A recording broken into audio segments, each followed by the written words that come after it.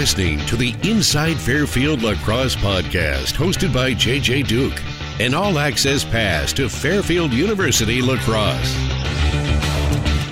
Hey fans, welcome back to another edition of Inside Fairfield Lacrosse Podcast. JJ Duke here with you. Glad that you could spend part of your day with us. If you listened to the last episode, it was not our traditional coaches episode. It was the leadership podcast. And we're back on business here. We're only a couple of days away from the opening of the 2019 women's lacrosse season. So Laura Field is here with us. Coach, first off, Erin Mamley, Taylor Mitchell, outstanding job. They did really well. They did. It was good to hear them. Yeah, though they kind of stumbled on the superlatives, but I thought it was like softball questions. I appreciate them not throwing anyone under the bus, you know? I don't think it was even like that bad. Like, what? Okay, the worst dancer bit, okay, maybe, but like, come on. We have lots of candidates. Okay. Would you like to hear your thoughts on that? Nope, not even a little bit. Fair enough. All right, so since the last time that we talked, our recap is going to be a little bit shorter here because we kind of, took a look at what the season, the off-season, the preseason is looking like, but it's different now. Right before the start of the season, everyone's certainly ready to go. Obviously, when Taylor and Erin came on the last show, they were definitely ready to go. But how do you kind of keep the group under control? It's not a practice week. It's not a preseason week. It's okay. Now we got to switch focus. It's a game week. Yeah, I think we actually really enjoy the game weeks. It gives you, absolutely gives you a focus. But for us, I think we like the nuances of the scout, knowing what we're about to see, predicting a little bit about how we're going to play. When you open the first game, you don't have as much data to go off of. And, we're a bit nerdy in our office and we like the data. But it allows us to work on what we think we're going to need in preparation for the first game. And, the light at the end of the tunnel where you have a game after weeks and weeks of practices is fun for all of us. So, what does a week, like a game week, look like? So we're recording, today is Tuesday. What do the next 3 days look like? We will review a little bit of film. We were able to scrimmage Wagner this past weekend, so we will review film for both the offense and the defense this week. We will review a little bit of Holy Cross information, film from last year, scout that we're going to be going over. We start working in combinations and practices, things that we think we're going to put in, personnel that we think are going to work together. So, again, the focus is across the board, both on the field and sort of in the office for all of us. Now as we get towards opening day here, we talked in the last episode about, you're not hitting your peak, you're not hitting your stride, but what is kind of like the base that you need to hit for the first game of the season, especially looking at fitness, because of course this sport, a lot of running, a lot of transition. You like to play an up-tempo game. Where do you need the group to be right now? I think where we need to be is really limiting unforced errors, playing smart. And I think every coach in the world says that, but it is the truth. You want to make sure you make the most of your opportunities. You don't have turnovers and mistakes that are made because you aren't paying attention, that you're not focused, or you're not aware of the game plan. So, for us, the focus really turns to let's limit our mistakes. Let's play smart. Let's play within the scheme that we put in, and sort of start building the pieces of who we are this season. And you talk about film. How much do you go off of just on yourself? I know, I occasionally see cameras are out, at practice, but how much do you actually learn from those sessions, and how much do you feel like the group takes in? I think we learn a lot from it. It's one thing to be told what you're doing. It's another thing to see it. And for us, particularly the visual from above is very helpful to see our spacing, to see what we look like. So we use film in all different kinds of ways. In the early part of the season, we definitely use a lot more film of ourselves. As we go, I think we use both film of ourselves and of our opponents, so it's a little bit of more of a mix. But we've been using it in practice all week. We'll use it. We use film as much as we possibly can. Now, you just mentioned a little while ago about a scrimmage against Wagner. That's MAC champ versus NEC champ. You don't obviously get a lot to learn from in terms of like how well you're running the offense, because it's still early in the season. But what were some of the big takeaways, and what was that scrimmage kind of like for you guys? It was a good thing. It was good to get out there. It was good to get out and play. We saw a lot of young players get some time, which we had talked about in our last podcast. That came to fruition. We saw the speed of the game against an opponent. It's really nice to see someone else challenge you. I think when you play against each other in practice every day, you get used to each other. So I know what you do, and I know how to play you. When it's somebody else going against you, it holds you a bit more accountable. So we were excited about a lot of individual performances. I think we have a fair amount of work to do in terms of our team play. That's to be expected right now. That's not something that we're particularly surprised about, but it is something that we're looking forward to correcting a little bit in our first games. And when you go about selecting opponents for scrimmages, what are you looking first for something like that?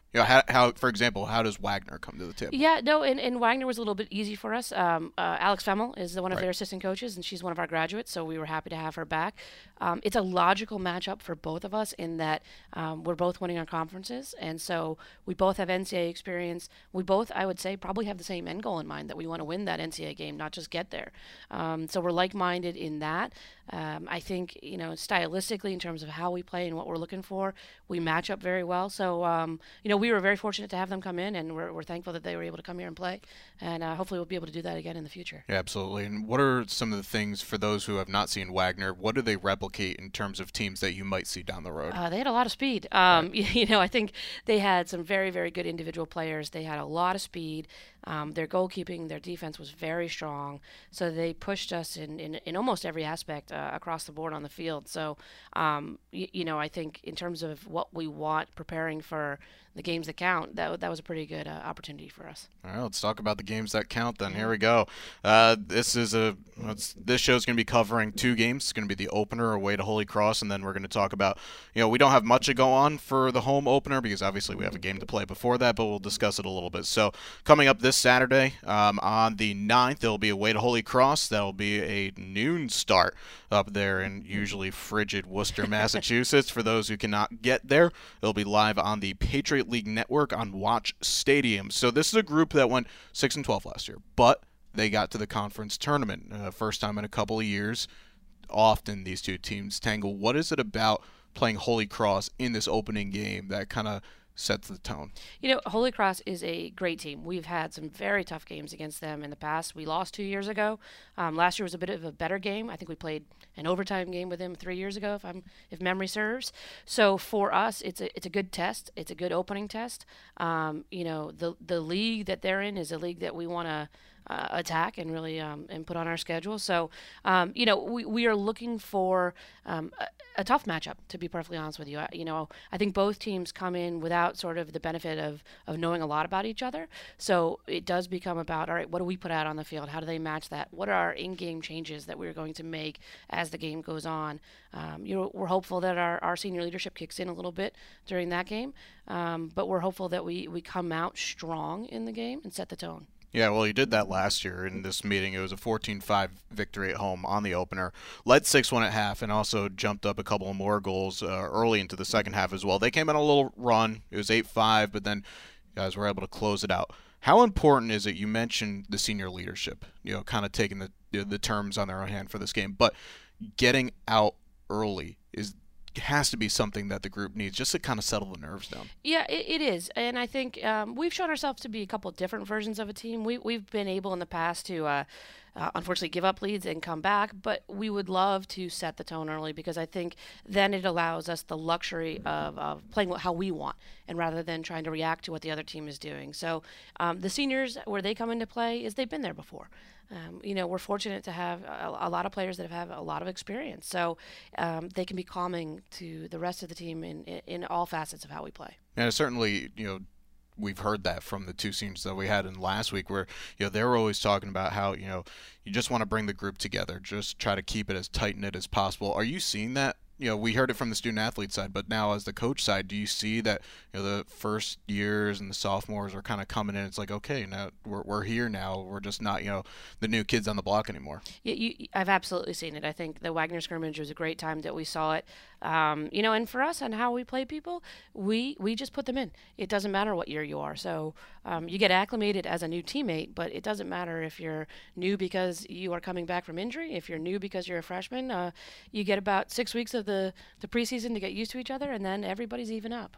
Absolutely. And, looking through their roster a little bit, this is a group that, did have a number of tough games. They got to the quarterfinals. They lost an absolute heartbreaker to Lehigh in the quarters, where they had to score twice inside the final minute to get there. But they've got they've actually got a lot of returners. They don't graduate a whole lot from last season. And they've got one of the better attackers in the league in Keely Connors, who had 37 goals and was one of the best at the draw control spot. So she was a player that the team was able to keep quiet last year. Just had a goal, did have nearly a half dozen draw controls. But what has the scout been going directly towards one of the best scores that you'll see in the non-conference season? Yeah, and certainly you're right. Her threat is dual.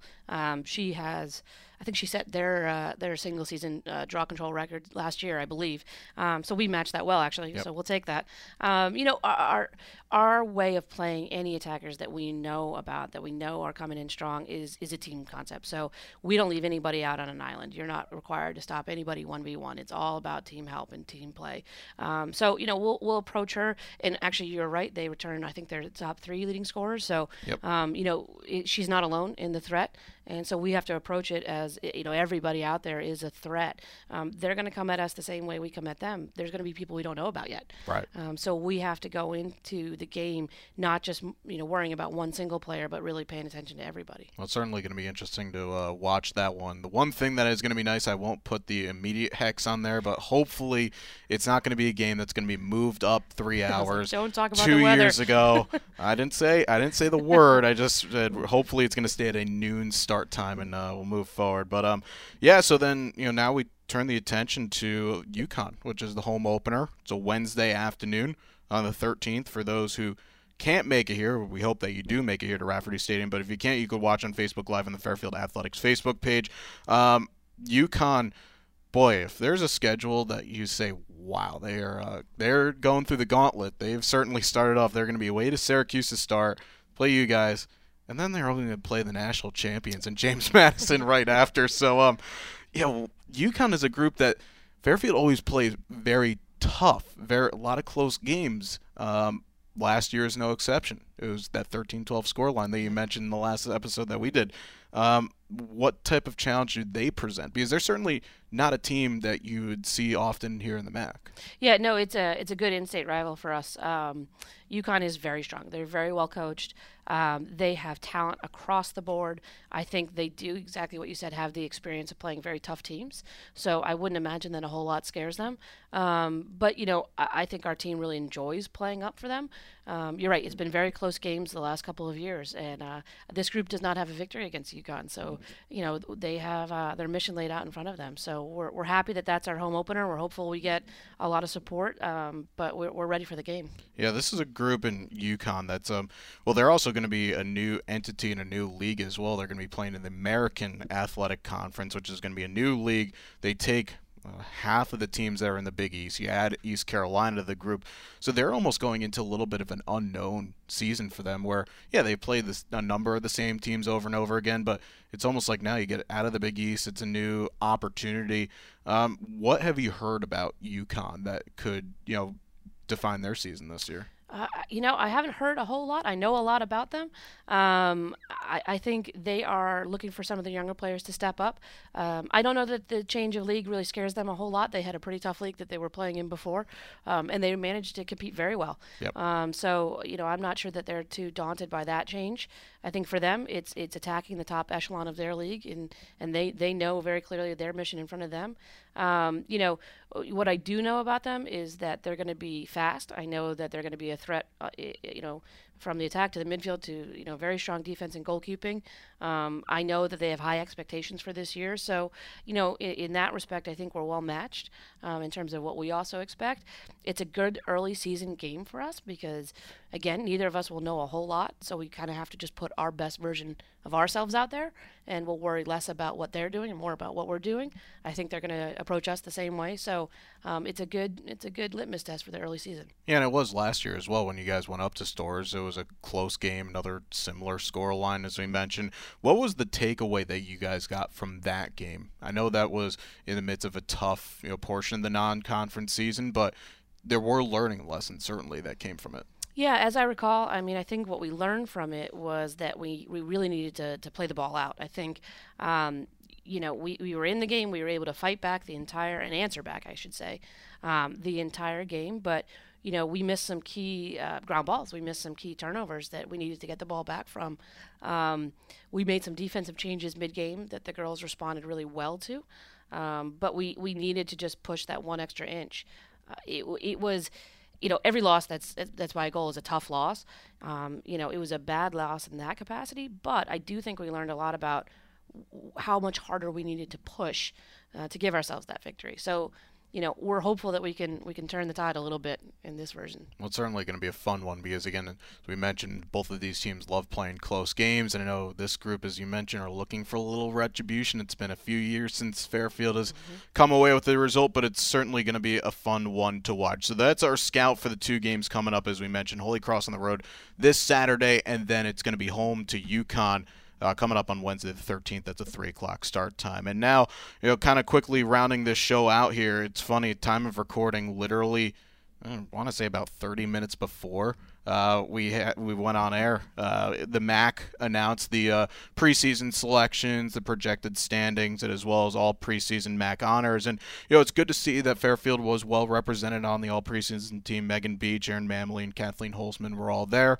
And the group was projected to finish top. Now, I know a lot of coaches have different methodology about the preseason polls. You're grinning, so it's tough. It's a thing that has to happen, but it's just one of those. It's nice to see that it's there, but the group knows that the target's on their back. Yeah, we certainly appreciate the nod based off of our results from last year, but as anyone who's in athletics knows, you're not as good as your last game. You're as good as your next one. So we welcome the honor. We're very thankful for it, but we'll put that back up on the shelf, and we got to go back to work because as I said in the opening podcast, I think this league is wide open, and I really do mean it. So we have our work cut out for us. It puts a little target on our back, but that's okay. We can handle that. But there are very, very good teams within our conference that we have a lot of respect for. So we're not gonna hold on to this ranking too much longer than today. The one thing that I'm curious about is obviously this is not like years ago where you'd have to wake up and see the next morning what results were and things like that. Everybody knows social media is out there. How much as a coach, and this is regardless of something like this or just hearing things that go about through the season, how much do you let your players keep an eye on what's happening elsewhere? Or is it very much, let's stay within our bubble, we can only control what we can control? Certainly they see almost everything because they let me know, but we preach the same message to them that you can't put too much stake in what other people are saying, good and bad. You have to know who you are. We have to perform in any circumstances, no matter if we're one or if we're last. It doesn't matter. So, it's how we approached the MAC tournament last year, going in as a 3 seed, I should say. You're not necessarily as good as your ranking. You're as good as you perform. Absolutely. Well, how the MAC did slate it out: Fairfield top, Marist right behind, Canisius, Monmouth, and then Niagara, Iona with Siena, Quinnipiac, and Manhattan to round it out. But that's certainly, as Laura said, it's only just kind of a set for what it is right now, and we'll hash that back out once we get to, mid-March, I think, late March. It's crazy again. It's warm today, but it's not what we usually get here. It's February. It's lacrosse season. We'll take it as long as we can get it. Absolutely. That's going to do it here for this episode here from the Inside Fairfield Lacrosse podcast. Again, to keep in touch with us on social media, at Fairfield Stags, at Stags Men's Lax, at Stags Women's Lax on Twitter and Instagram. And breaking news, Ryan Moynihan, our graduate assistant, by the way, key contributor, key reason to why everything on the Fairfield Athletics digital side gets going, so big shout out to him, said that my feed is not as bad as I say. So for whoever wants to follow, at JJDuke21 or JJ.Duke21 on Instagram, because there apparently is another JJ Duke that has 21. So that's it. Thanks for tuning in. Hope to see you soon. As always, go Stags.